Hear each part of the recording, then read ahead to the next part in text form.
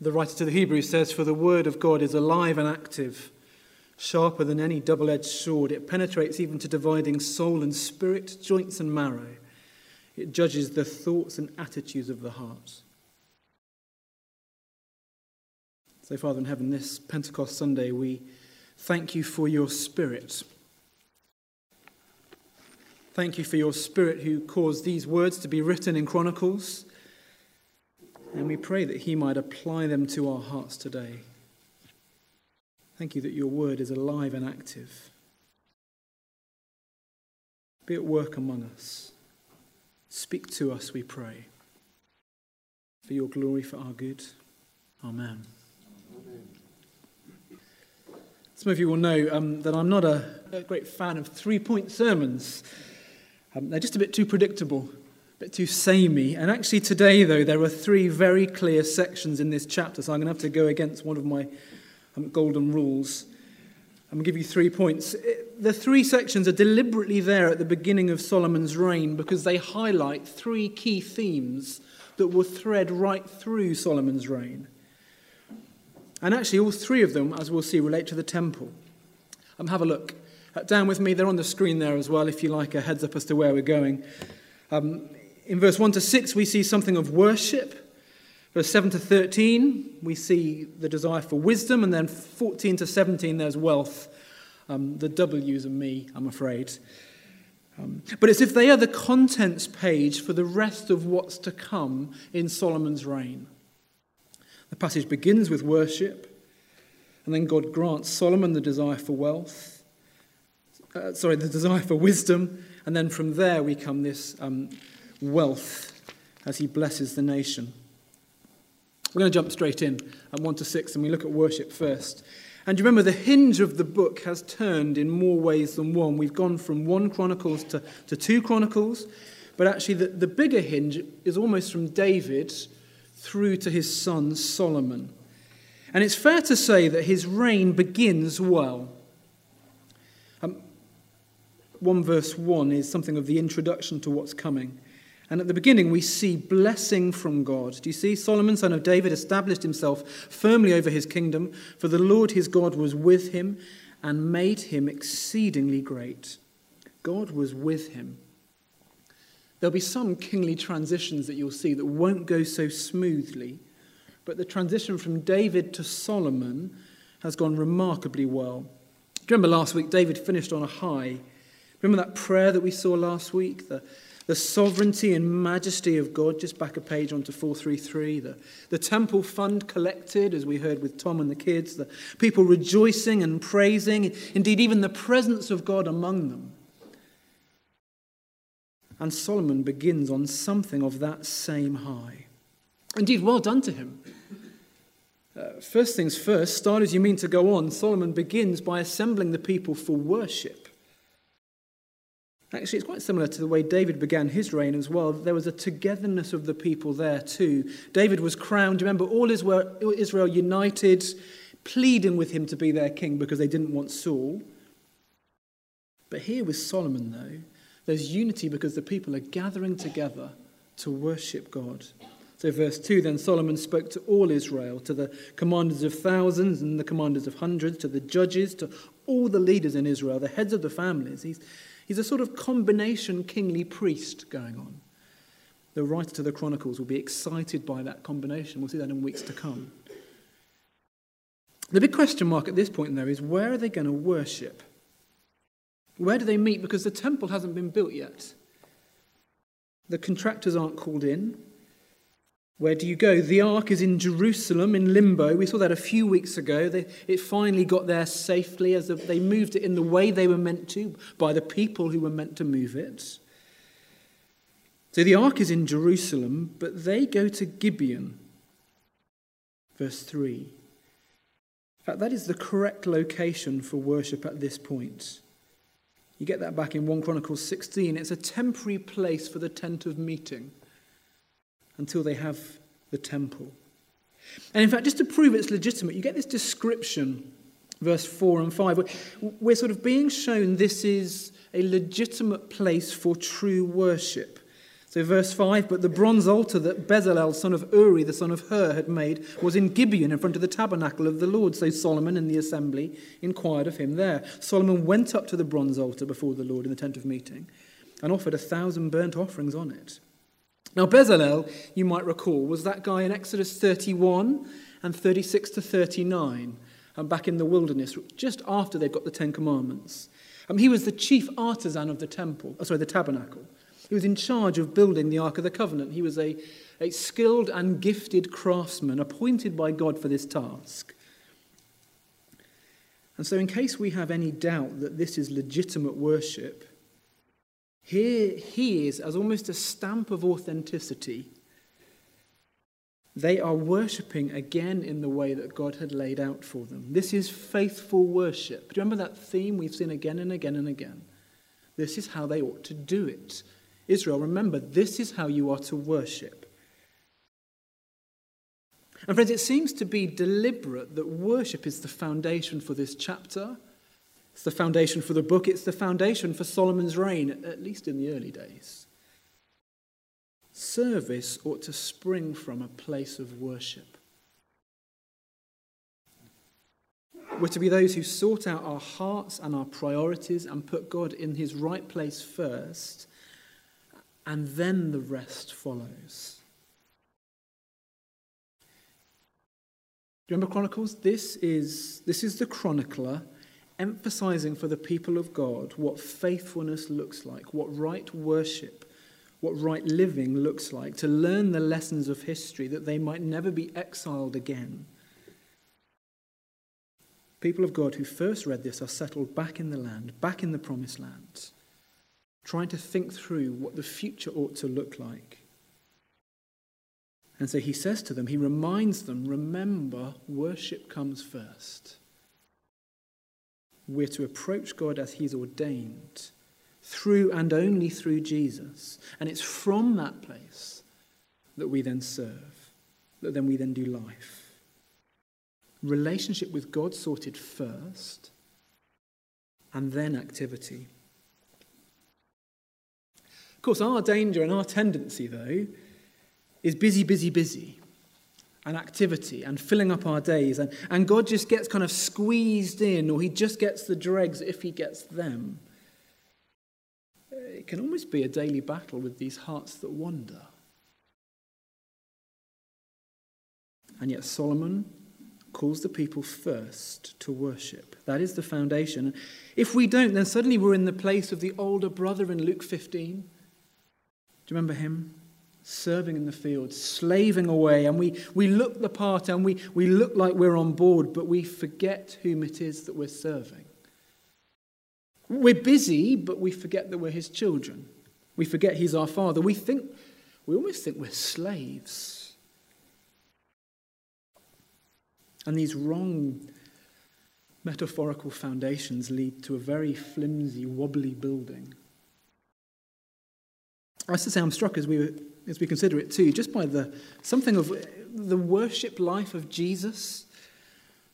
Another one from the line of David, of course, whom the Lord would do extraordinary things. But indeed, the one who would create a new temple housing the presence of God, his people, the church, that's us. But I'm struck by the fact that Jesus again and again and again, despite the popularity, despite the people, despite the crowds, or perhaps better, because of his popularity, because of the people, because of the crowds, he heads off. He heads off again and again to pray and to focus and to converse with his Father. This relationship seems to be central and foundational. And it's from there he then serves and speaks.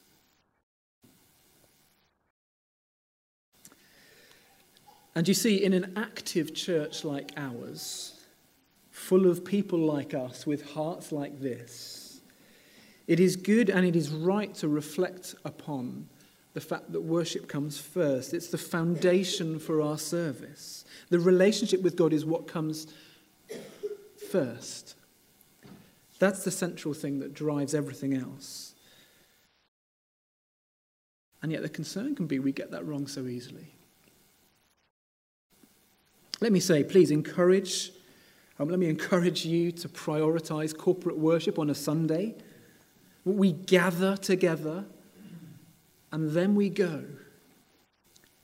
That is the engine of it all. There's nothing wrong with activity for the Lord, but there is lots wrong with activity that is divorced from a relationship with God, divorced from worship of him.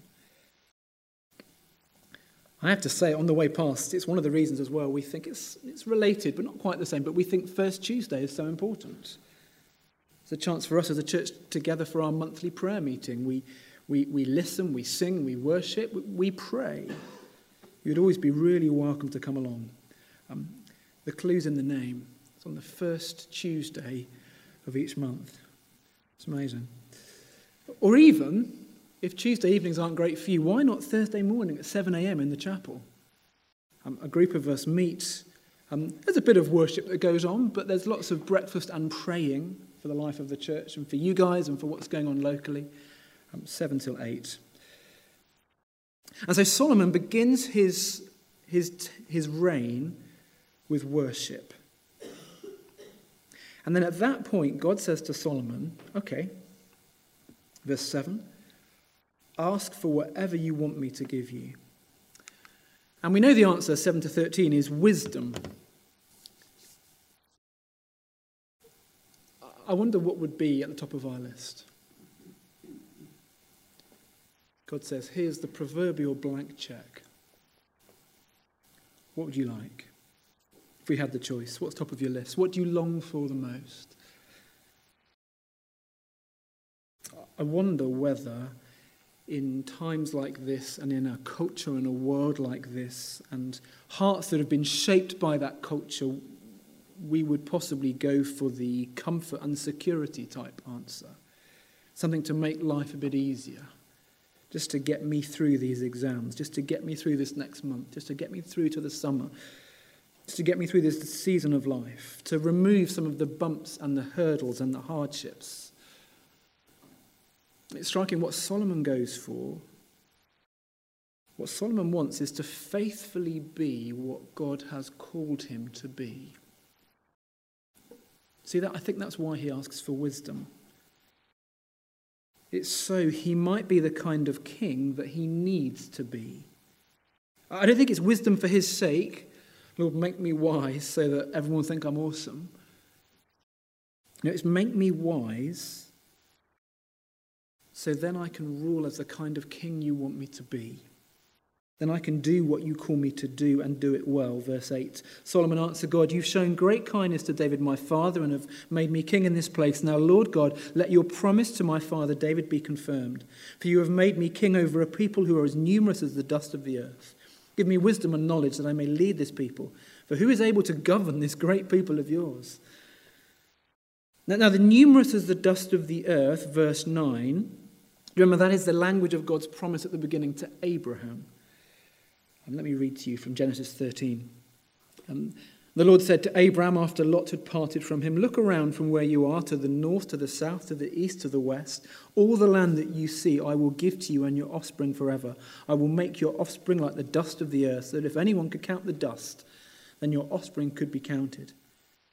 Go, walk through the length and breadth of the land, for I am giving it to you.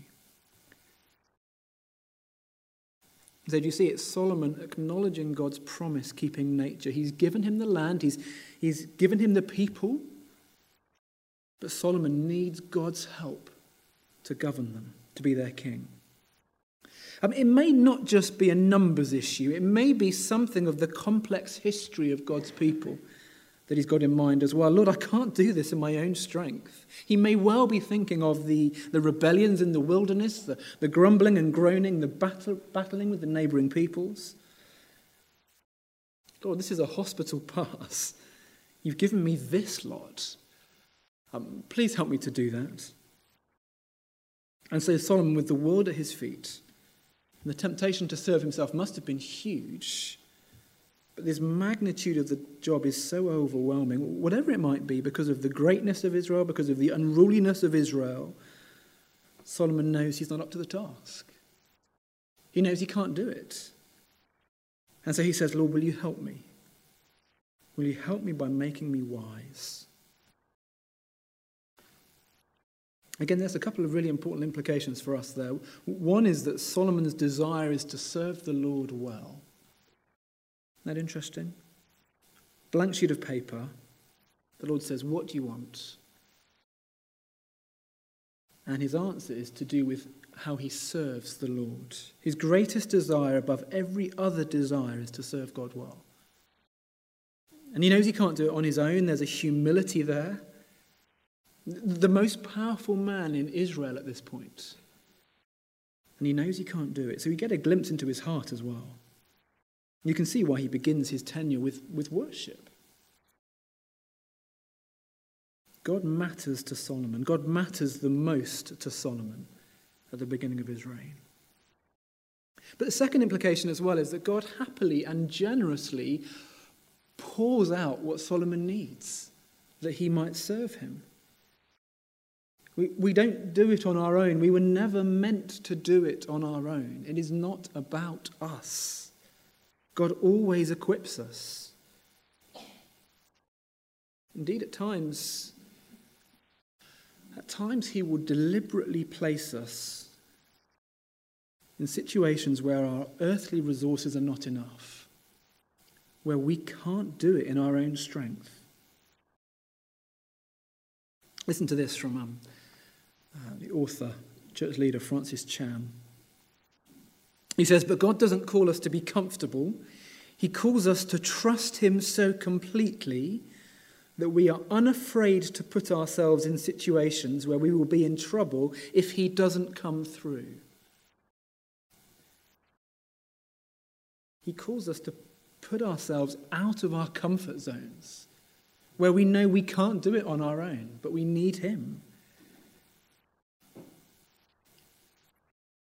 Or as the hymn that we so often sing puts it, precious hymn to us, when we have exhausted our store of endurance, when our strength has failed and the day is half done, when we've reached the end of our earthly resources, our Father's full giving is only begun. This is an appropriate passage for Pentecost Sunday. Appropriate because the Lord provides what we need to faithfully serve him. At times pushing us out of our comfort zones that we have to look to him. Sometimes even showing us that we can't do it without him. He always equips, he always enables, he always happily provides for us to do the things that he's called us to do. He's not far off, he's always close at hand. And so he provides Solomon with wisdom. I don't know what that means for you at this point. In a room like this, there will be a variety of needs, a variety of situations, a variety of places that we're in where we feel perhaps out of our depth and like we need to look to the Lord to provide for us. If he's called you to something, he will help you to serve him in it. He will not leave you alone. He will provide for you as he provided wisdom for Solomon. Maybe that's something to discuss or pray about in home groups. Maybe that's a word for us as a church corporately or for us as individuals in our different contexts. This idea of wisdom in the Bible is an interesting one as well. Wisdom for Solomon here is more than just being super clever. For Solomon to be wise in Bible terms means he's able to apply God's word to daily life. He's able to think and to live in a fruitful way that pleases the Lord in the big things and in the little things, living as God would have him live. Bible wisdom is not so much theoretical, but it's much more practical. For Solomon, that was, you will know, particularly seen under the guidance of the Holy Spirit as he wrote various bits of the Bible that we have in our hands, bits of Proverbs, possibly Ecclesiastes, texts that help us to understand how the world works for the people of God. Explaining how to prosper under God in all kinds of contexts, in all kinds of messy relationships and situations, in a world that is under the sun and broken, and yet in a way that pleases the Lord. If you know about Solomon's reign, you'll also know that this wisdom is seen in his legal rulings, his ability as a judge, his clarity of thought as he dealt with problems and people and situations. Perhaps his wisdom too in being able to lead and to govern and to prioritize, to balance responsibilities, to get a temple built. Solomon particularly needed wisdom at this point as the kingdom was getting established in the land.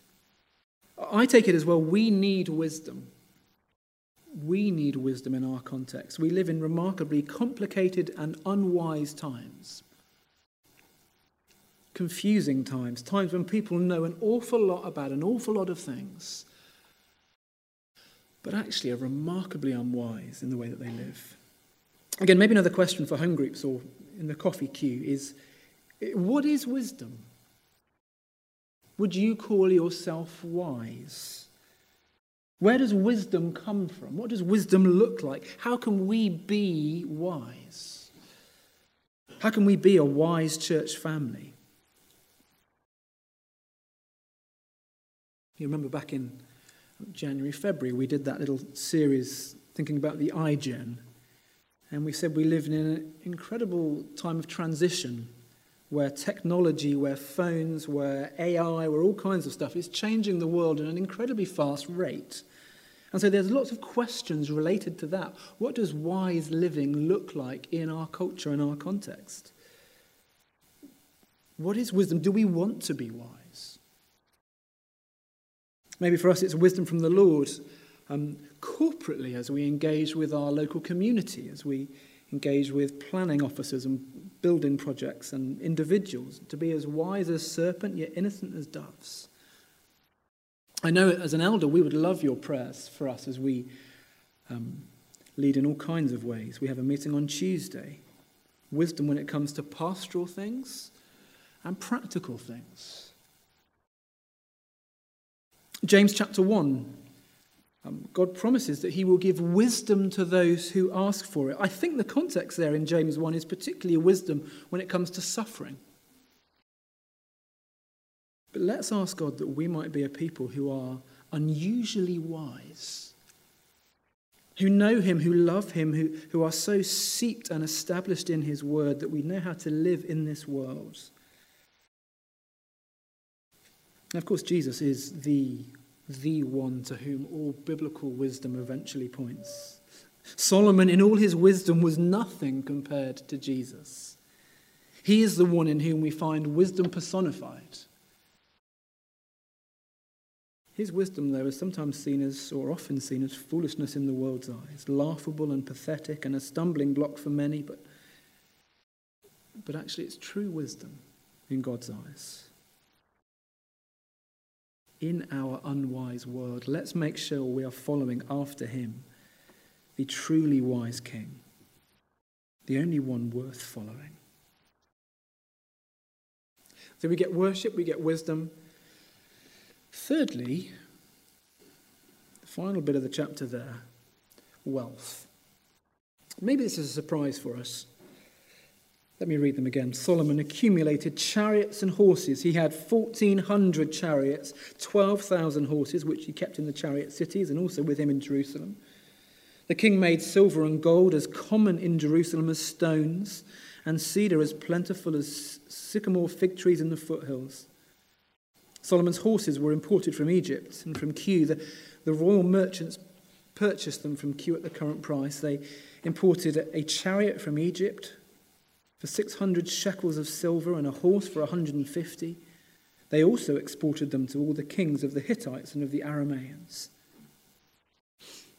It's interesting, in biblical language, or at least language in terms of the Old Covenant, at first glance, I think this looks like a picture of blessing. This looks like favour from the Lord. There's military strength and confidence, which means the people of God are now safe and secure in the land that God promised. That their neighbours will not do them harm. That's a good thing. There's a prosperity and a plenty there too. In part, that's a picture of blessing. But I wonder if it's a bit more mixed than that.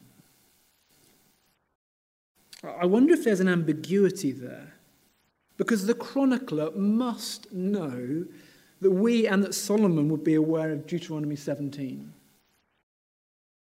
Do you remember that? Hundreds of years previously, Moses gave very clear rules as to what a godly king would look like. As they are to lead the people of God, there are various do's and don'ts. There are yeses and there are no's. So you stay here in 2 Chronicles 1, verse 14 to 17. And I'm going to read to us from Deuteronomy 17, if you're a note scribbler. Deuteronomy 17, verse 16 and 17. You look at Chronicles, I'll read Deuteronomy, and hopefully our radar will be flashing. Moses says to the people, "The king, moreover, must not acquire great numbers of horses for himself, or make the people return to Egypt to get more of them. For the Lord has told you, you must not go back that way again. He must not take many wives, or his heart will be led astray. He must not accumulate large amounts of silver and gold." And so maybe we're reading 2 Chronicles 1 and we're scratching our heads thinking, well, if Moses is right, well, Solomon's got chariots and gold. I mean, he's got one chariot that's worth a fortune. And he's even been back to get them. Where from? From Egypt. Specifically banned by Deuteronomy. There must be some ambiguity at the start of his reign. And along with that, Solomon, who is a king associated with peace, a king unlike David and his bloody hands, Solomon was, verse 17, you see that they imported a chariot from Egypt for 600 shekels of silver and a horse for 150. They also exported them to all the kings of the Hittites and of the Arameans. What do we call that? He's an arms dealer. It's extraordinary, isn't it? Buying in horses and chariots and then selling them on to the Hittites and the Arameans. So the end of chapter 1 of 2 Chronicles, it's a bit confusing. I think that's deliberate. It's a picture of blessings of sorts. There's much at this stage he gets right. He will build the temple. He will keep the people safe. The nation's borders will expand. They will be a blessing to surrounding nations in many ways. There will be other nations who will come and receive from God's people. But I think even at the start, there's a sniff of imperfection, of disobedience, of trouble on the horizon. Verse 14, Solomon accumulated. He's wise, but there's a question mark. Maybe he's not going to be the one from David's line who will be the king that they need. Maybe we get a glimpse of that even now, even at the beginning. Maybe we're left being pointed forward, longing for another king, looking at his credentials, another son of David, a more beautiful king, one who will always be totally wise and obedient, one who will always keep all of God's law and his word. And you see, in the centuries to come, one from the line of David would come, and he will lead the people of God perfectly in worship. And he will always, truly and forever be wise in the ways of the Lord. And indeed, he will not have a heart that runs after wealth or self or other gods or other things. But he will be one who always perfectly obeys. And you know, even though he was infinitely rich, infinitely wealthy, he pours himself out for his people in obedience to death on a cross. For you know the grace of our Lord Jesus Christ, that though he was rich, yet for your sake he became poor, so that you through his poverty might become rich. And how might we become rich? Well, in ways far more important than the kind of stuff Solomon has, than money or things that are susceptible to rust and moths and thieves and damage, but rather a wealth that really matters. A spiritual wealth, heavenly forever blessings Paul writes to the church in Ephesus, "Praise be to the God and Father of our Lord Jesus Christ, who has blessed us in the heavenly realms with every spiritual blessing in Christ." Our savings account is completely full to overflowing with wealth that really matters. Our King laid down his riches that we might be truly rich. And so, as Jesus put it, as he walked the earth, in complete humility, he says, "Now something greater than Solomon is here." Let me lead us in prayer. Father in heaven, there are truths to glean from the example of Solomon at this point, and we're meant to see something of them. We thank you for that example of worship first, of relationship with you being the foundation for everything else.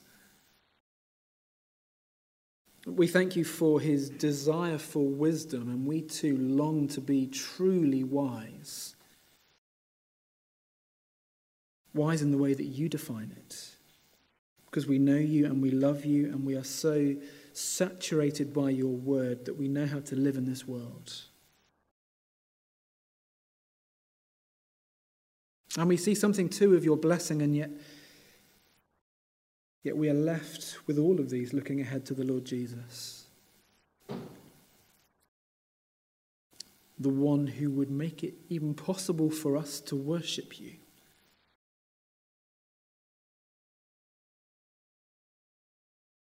The one who was infinitely wiser even than Solomon. And the one who redefines wealth, who redefines blessing in ways that really matter. We thank you for that truth that Paul wrote to the church in Ephesus, that we have been blessed in the heavenly realms with every spiritual blessing in Christ. We thank you that Jesus, even though he was, in a sense, the wealthiest person ever, the richest, yet for the sake of his people he became poor, that we might become rich.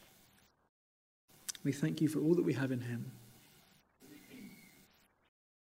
Help us, please, to recalibrate the way that we think, the things that matter to us, the things that we live for.